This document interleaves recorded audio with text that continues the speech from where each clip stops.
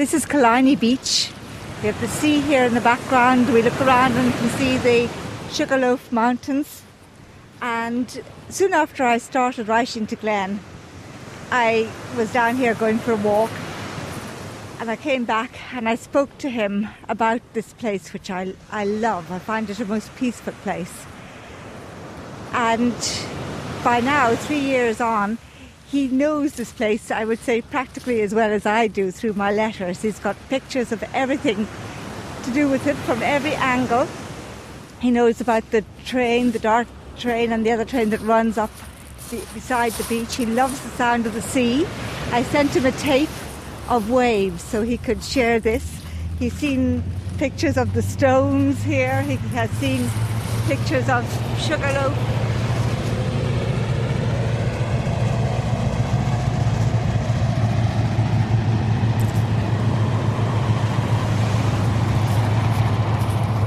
Seen pictures of the Sugarloaf Mountains. He has shared with me experiences I've had walking along here with my dog. I've come back and told him about the people I've seen, what's going on the water, in the water, on the beach. And it's, to me, a special place. I really love being here. Sunday, 27th of April. Glen is near now. I want to tell him everything. Someone said they have stopped us taking in Bibles when we visit. I wonder what other changes there will be. I am excited and nervous. I want everything to be perfect for this 1 week. Please God, let it be. The area around Mansfield, Ohio is flat and ugly. It is plain, yet I love it here. It is my second home. Will I come back here after the execution? Hilary Huges showed me a photograph. It was of a landscape flat and unremarkable. That's the prison, she told me, pointing to a scattering of low-level buildings in the distance. Inside one of these buildings lives Glen, a man facing death for a capital crime. Once or twice a week, Hilary writes to Glen, and Glen writes back. And whenever she can, she travels to Mansfield, Ohio, to sit with him and talk. I hope you won't be disappointed to know that I am mature, 51 to be exact. I can hardly believe that myself, because most of the time I feel about 16 inside. To look at, I'm small, 5 foot, fair, short hair, slim-ish, and I wear glasses. I smile a lot. That sounds really odd on paper. I am married and have 3 children, 1 daughter, 24, and a son-in-law, and 2 sons, 22 and 14. I can remember the first letter I wrote to Glen. I had, in my mind, sort of prepared a letter over and over again, but when you actually sit down, and I sat down in front of the computer, I typed my letters to write to him, and suddenly all the ideas I had in my head seemed nothing. And I just wrote a very short letter of introduction and said, you know, I'm feeling rather shy writing to you now, so I'm just going to tell you a little bit about myself and my family, and if you're interested, I'd be very happy if you wrote to me. The nature of Hilary's friendship with Glen is unconditional and non-judgmental, which means when she first started corresponding with him, she was deliberately unaware of the nature of his crime. In terms of their friendship, it simply wasn't and isn't an issue. When they now write, it's mostly about the present and the future. And although she is now aware of his crime, their friendship is deeper and stronger than ever. She's unequivocal about the concept of punishment, but is equally firm in her belief that another death will do nothing to alleviate the pain of the past, and will, if anything, only cause more suffering.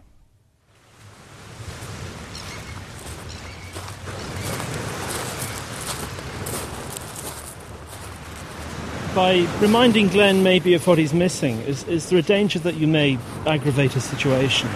No, he really enjoys knowing about what's going on. He says that these are things that he can only experience through my eyes, and he likes to get as much detail as possible. It's the only way that he can enjoy life in the free world. So I like to share as much as I can with him.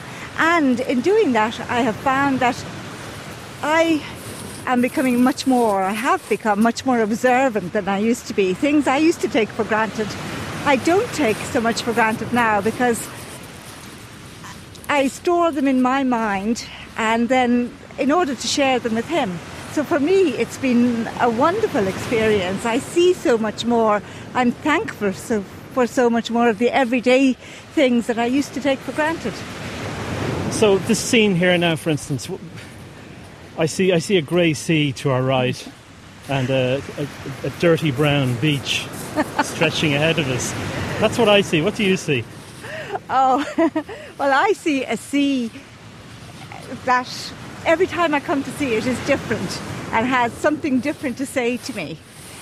I see, I feel more than see that the sand beneath me.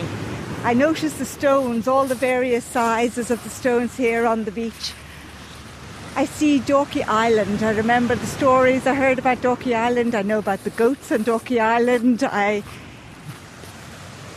see the hills behind me there, the Sugarloaf Mountains. I remember walks I had up there.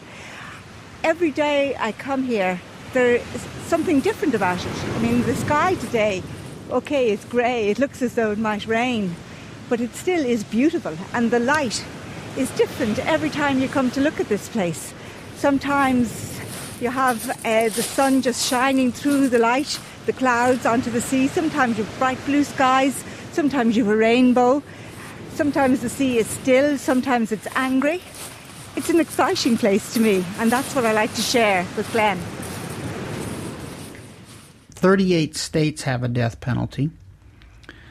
The federal government has a death penalty, and the U.S. military has a death penalty. My name is Rick Halperin.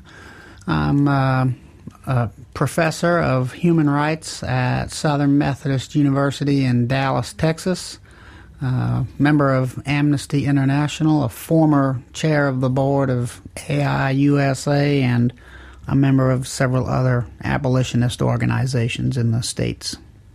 The types of crimes that a person would need to commit to be eligible to be sentenced to death would include homicide in the commission of another felony. Also, it is almost automatic in a death penalty state if a police officer is murdered. This would almost automatically guarantee the defendant would be sentenced to death. If the victim was a member of a religious order, a nun, a priest, what have you. If the victim was a juvenile, and this varies. Some states, if the victim is 14 or under, the defendant could be sentenced to death. In some states, the age is only 5 and under. But basically, if the victim is a juvenile, if there are aggravating circumstances, that is to say, if the victim was subjected to torture, a particularly cruel, heinous, vile, slow, agonizing, torturous death, if the prosecutors feel that the victim was made to needlessly suffer and endure agony, the defendant could be death eligible. And in some states have passed capital murder laws if the victim is either physically or mentally incapacitated. If the victim, for example, is in a wheelchair and more helpless, or if the victim is above a certain age, just as juveniles are protected in some states, so are senior citizens. So in some states there is a maximum age law where if the victim is at least 65 and up. Some states are trying to pass laws that if the victim is at least 70 and up, so it'll be an arbitrary maximum age range. At the state level, those can get you capital crimes. At the federal level, you could be eligible for a death sentence if you are found guilty of the murder of any federal official, a judge, a senator, a congressperson, obviously the president or any high-ranking government official. That can get you a death sentence almost automatically. if you are convicted of being a drug kingpin. That is now a new part of the 1994 Anti-Terrorism Act. So there are federal crimes which don't involve a homicide, but involve criminal activity which results in homicides for others. That can get you a death sentence. And in the U.S. military, that, of course, is their own separate code, but it usually would involve some kind of homicide while under active duty, either committed against other military personnel or even against civilians if on leave, what have you. Most states, I would add, there's one other category that can just about guarantee you a death sentence, either at the federal level or at a state level, if you're in a state where death sentences exist, and that is if you commit a murder while you are in prison. So even if you are in prison for a murder but not under a sentence of death and commit another murder in prison, that will get you a death sentence. It's a broad range of crimes. Monday, 28th of April. So much had changed since I was last there in September. The waiting room was so different I hardly recognised it. I was early as usual and was processed early. I enjoyed the opportunity to speak with the lady guard who accompanied me to the death row visiting area. I waited. The place was quiet except for the hum of the lights. That is the predominant sound here whilst I write too. Just the hum. Is it the lights or the air? Glen kept me waiting 20 minutes. At last, the electronic sound of the door, and then he was there. 8 months gone, just like that. He looked great. His hair was the longest I've seen it yet. Glen is about 5'10", 5'10" and a half. Dark hair, brown eyes. He is medium built, well built, I would say. Really, he liked to sort of keep himself fit when he could. He was dressed in the prison clothes that they wear, they have to wear denims, blue denims with a red stripe down the side of the trousers. Even though he was at the other side of the barrier, which is a glass barrier, he was still handcuffed. So during our whole visit, he was handcuffed and he had to talk on the telephone. We had a long visit now. Our visit was 7 hours. So he was holding the phone with 2 hands for that length of time, which was very uncomfortable for him. Glen is a quiet guy. He is shy. He's pretty much of a loner in himself. When we first met, he was obviously nervous. It was a big thing for him as well as for me, for this visit face to face. He was a bit shy. We both were a bit shy to start off with. But we just sort of continued talking, continuing on from our letters, and we both relaxed, and the time absolutely flew. I mean, during that time, you don't have any break at all, unless you want to go to the bathroom or something, but there's no food or anything to eat. So, I mean, you're just there talking to each other. And I must say, we didn't run out of things to say. We just kept on and on and on. Maybe I talk a bit too much at times. But a 7-hour conversation. Yeah. It's a long conversation, but I can't tell you, we've done this a good few times now, and the visits we have now are 5 days in a row, and we can talk for 5 days without a break. Sometimes repeating things, maybe, or we talk. We don't have any problem. Hilary is protective of Glen. Any question which might prejudice his case or affect their friendship is carefully considered. Well, he worked as in a construction company when he was on the streets. And he lived quite near. He went to high school. He didn't go to college after that, and he worked in a construction company. He was very interested, and still is interested, in American football and all sport generally. He has a family who live in Akron. His mother is dead. He has sisters and a father and stepmother. around. His mother died long before he actually went into prison. So he does keep in contact with his family. Growing up, well, they all lived, together growing up. I mean, he went to high school. His sisters are all older than he is, and he lived in Akron, Ohio. I was curious about what he had done to end up on death row. Calmly, Hilary told me she guessed what he had done long before the subject was ever broached between them. And again, in terms of their friendship, it wasn't an issue. She showed me a collection of handcrafted gifts Glen had sent her over the years, delicate matchstick models, meticulously worked, and an ink drawing, the figure of a man rising out of flames. And then she handed me a photograph of Glen, dressed in prison garb, standing to attention. I handled these tokens with reverence. I could see for Hilary they were beyond value. At around 10 a.m. it started getting noisy. Some people speak very loud. All the time there is the worry that when the door goes our visit will be terminated. Soon all the booths are full. There is the sound of an infant crying, the sound of laughter, talking, voices all around me. We just speak on the phone and don't mind anyone else. Glen has short handcuffs on, and I can see his fingers getting numb.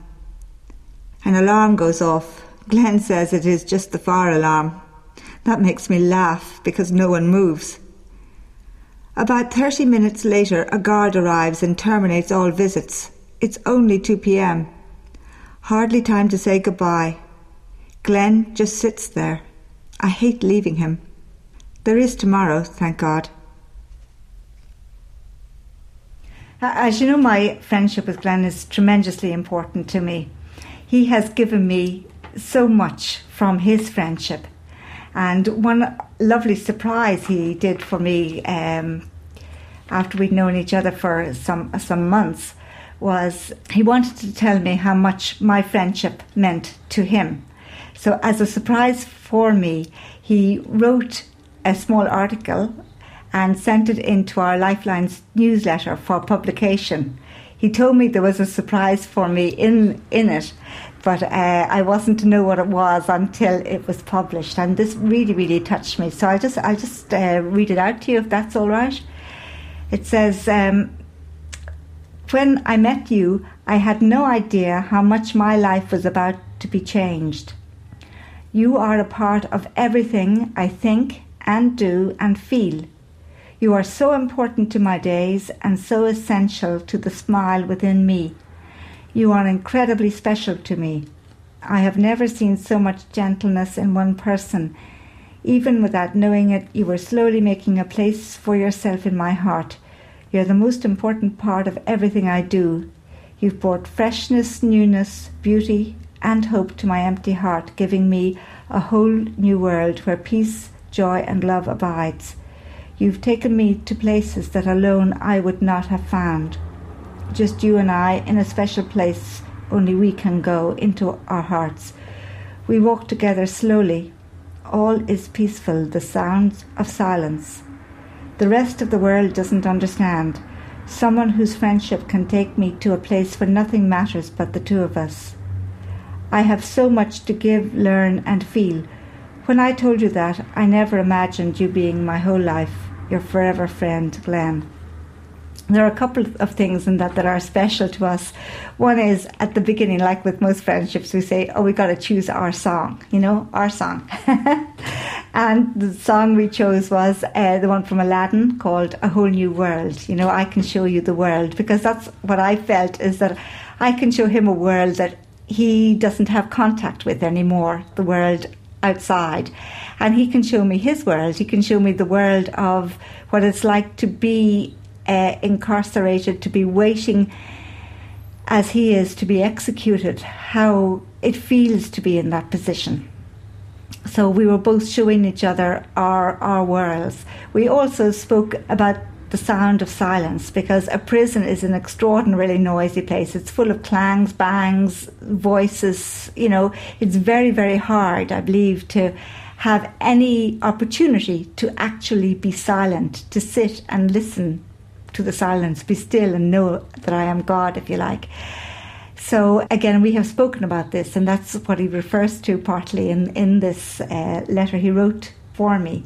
At the very beginning, when we were beginning to get to know each other, he said to me, I really have so much to give, to learn and to feel.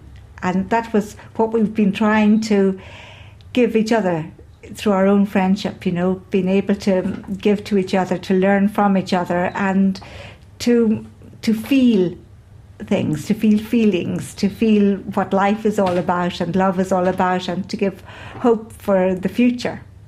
Which, it's hard to give hope to the future for somebody who's on death row, but as far as I'm concerned, future is eternity. That is the way I believe. As a Christian, life doesn't end on this earth. It is something that is forever. So I would consider that Glen's and my friendship is a forever friendship. So we say that, you're forever friend. That's how he signs that. Oh, if you're forever friend, Glen. There are, as of this date, March 12th, 1997, there are about 3,300 people under a sentence of death in the U.S. Overwhelmingly, the bulk of them are men, all but about 50. Most people would generically tell you that they think the average death row prisoner is indigent, beyond poor, having had some criminal record already, whether via drugs or other offenses, violent or otherwise.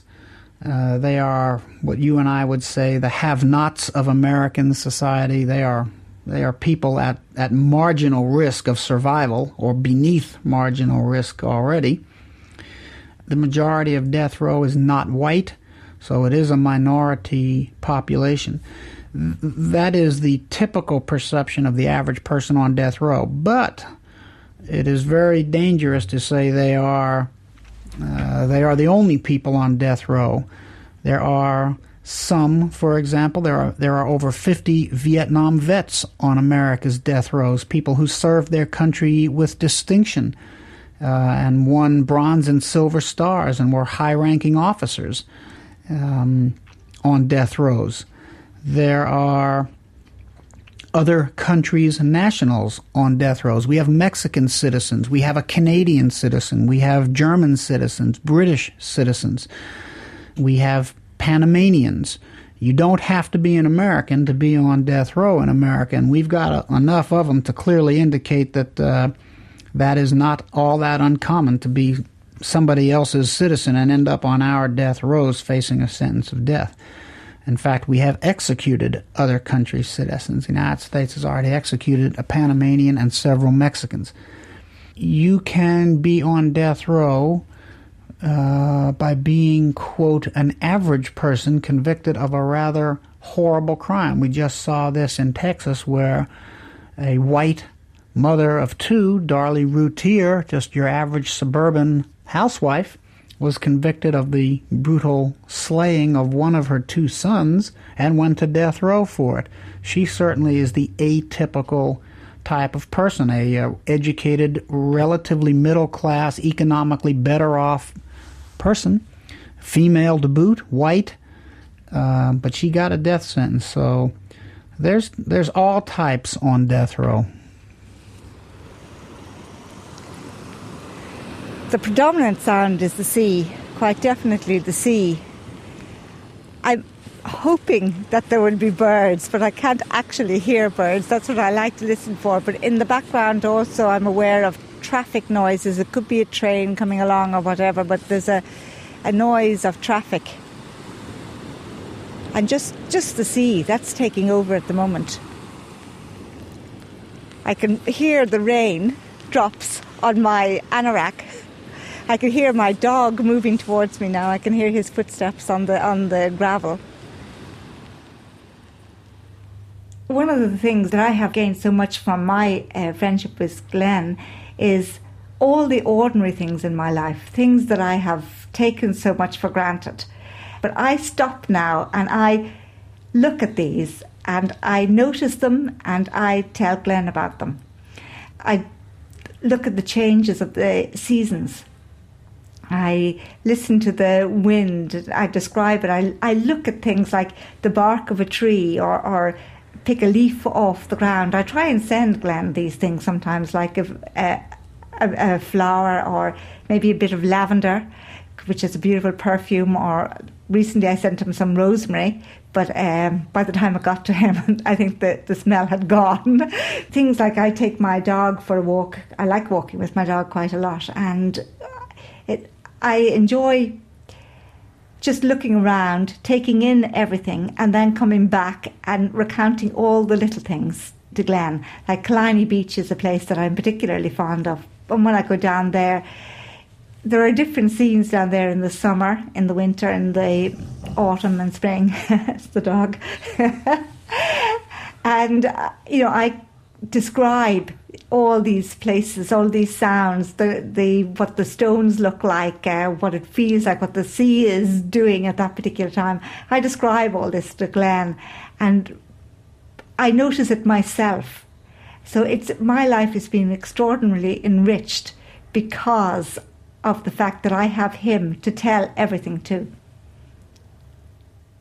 The U.S. loses 25,000 people a year just to handgun murders every year. It is, as you well know, as most people well know, an incredibly violent society. Guns literally number in the hundreds of millions. You can access a gun with relative ease in the United States. There are more gun stores in the U.S. than there are gas stations. They are that plentiful. It is legal in many states for an average citizen to own and carry a concealed weapon. So people that you pass on the street may indeed be carrying a weapon. Of course, there is a proportion of these guns which are used in violent offenses, and Americans and American society on the issue of violent crime is a society in fear and in great pain. The overwhelming bulk of these 3,300 men and women on death row are guilty. I don't mean to soft sell that. They are not angels. They are guilty of horrible crimes, the most outrageous crimes. They are responsible for a great deal of pain and suffering in American society. There is no question about it. None. They have caused people to be brutalized. It is a natural reaction, whether or not they were sentenced to death or 20 years or life without parole. The natural reaction of somebody that commits these types of violent outrages against your family and society in general is immediate outrage, immediate anger. You want to just tear these people limb from limb because of what they have done to your family, if they've killed a member of your family or caused your normal family life to be unalterably changed for the negative because of violent offense. It is totally understandable to gauge the rage, the depth of rage in American society. It would be abnormal if Americans just sloughed off these crimes and didn't feel this anger, or anybody else. It would be abnormal. But that being said, capital punishment isn't lessening this amount of violence in American society. It isn't providing any answer. It isn't preventing anybody else in days and weeks and months and years to come to not commit these horrible crimes. And it gets to the nature of what should be the role of incarceration. Should it be punitive? Should it be rehabilitative? What is the point of killing these people if they can be incarcerated? If these people can be removed from our midst and incarcerated, and efforts can be made to help prevent others from being victims.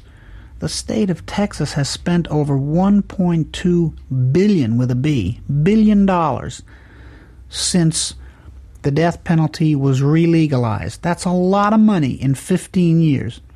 And money is a finite resource. So that is $1.2 billion that didn't go towards more police on the street. It didn't go towards drug rehabilitation or education. It didn't go towards battered women's shelters. It didn't go towards a lot of things. It went towards a system which has killed 108 and has 460 more to go.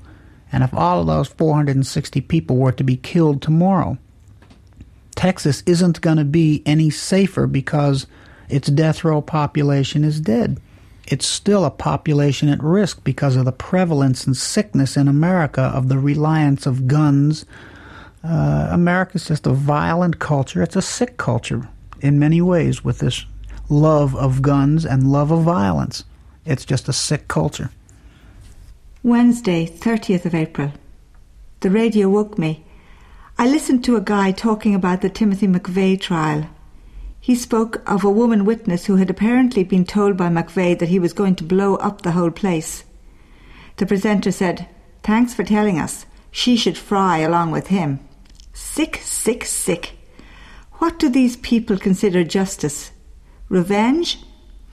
They need prayer and pity. Glen has more compassion and love in his little finger than that guy knows how to show.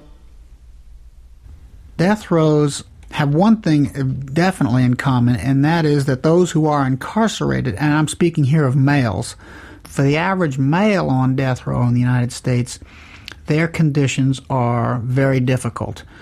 Some conditions on death row are markedly improved over others.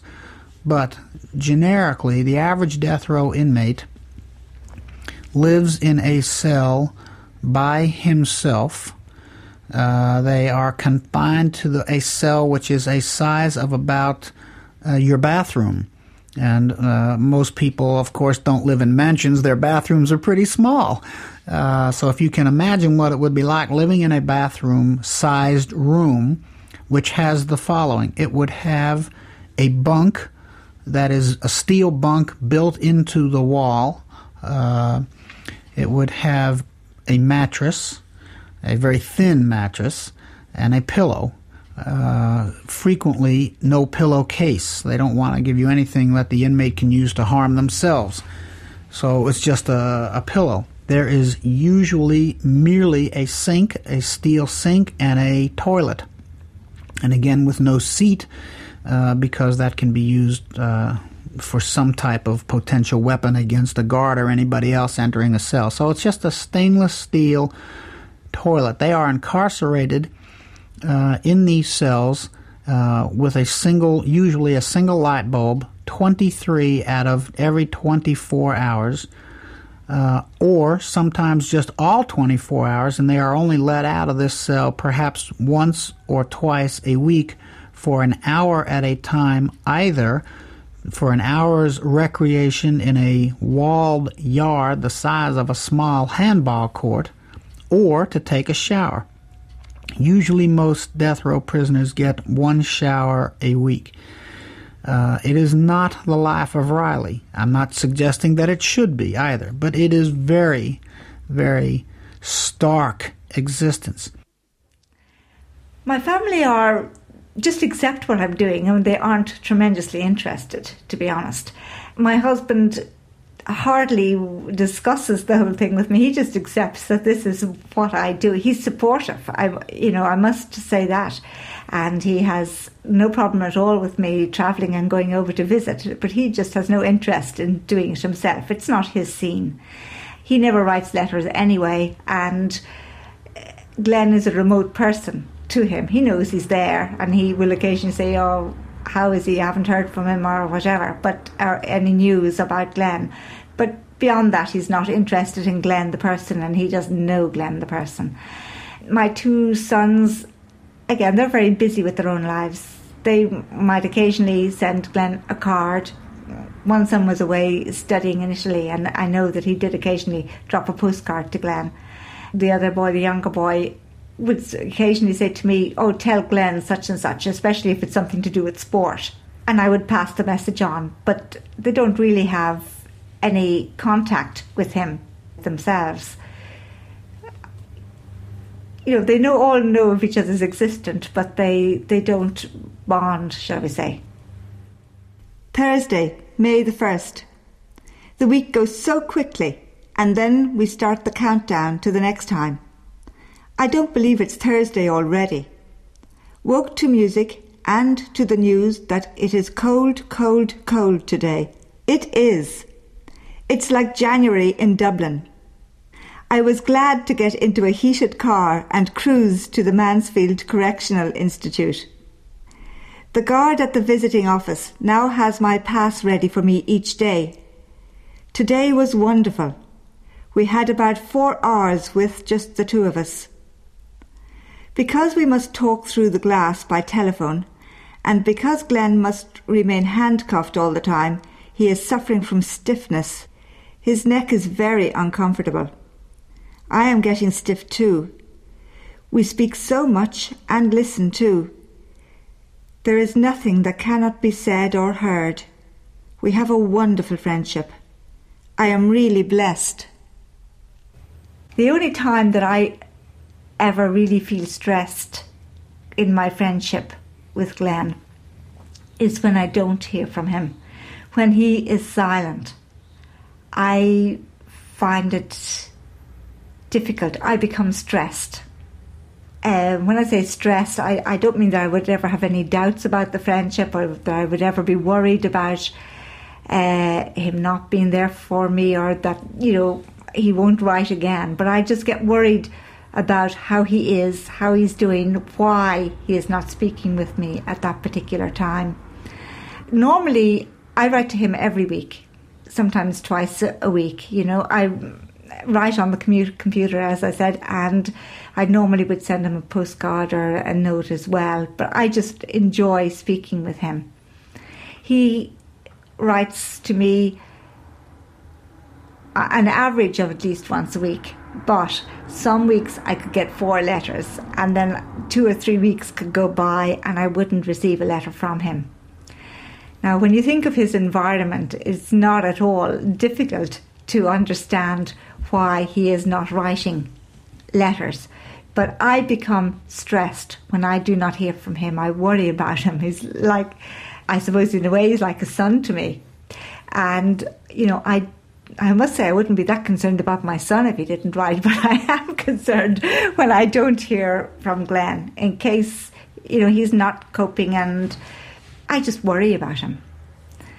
But except for those times of stress, I find the friendship extraordinarily rewarding. I have gained so much from everything that we have done together over the last few years. I'd say that letter writing to condemned prisoners in the United States is absolutely crucial for many reasons, but among the most important, in my opinion, is that it is a form of recognition that this person is a human being and that they have a name, they have a history, they have a present, and they will hopefully have a future. The philosophy of capital punishment in the United States is, the current prevailing philosophy is to execute these condemned prisoners as fast as possible. Most of them have either been disowned from their families or have no families to begin with. So in most cases, to most of the United States citizens, they are nameless, they are faceless, they are depicted in the media as less than human. It is consistent in the American media to depict these men and women, especially the men because there are way more of them, as animals, scum, dehuman, vermin, filth, whatever horrible names can be ascribed to these people. And the American media is all too ready to accept this, particularly because of the horrible nature of many of these crimes. It matters not if they are innocent, they are lumped together with the rest of these people as animals. It matters not if they are mentally retarded, they are merely an animal in the American media.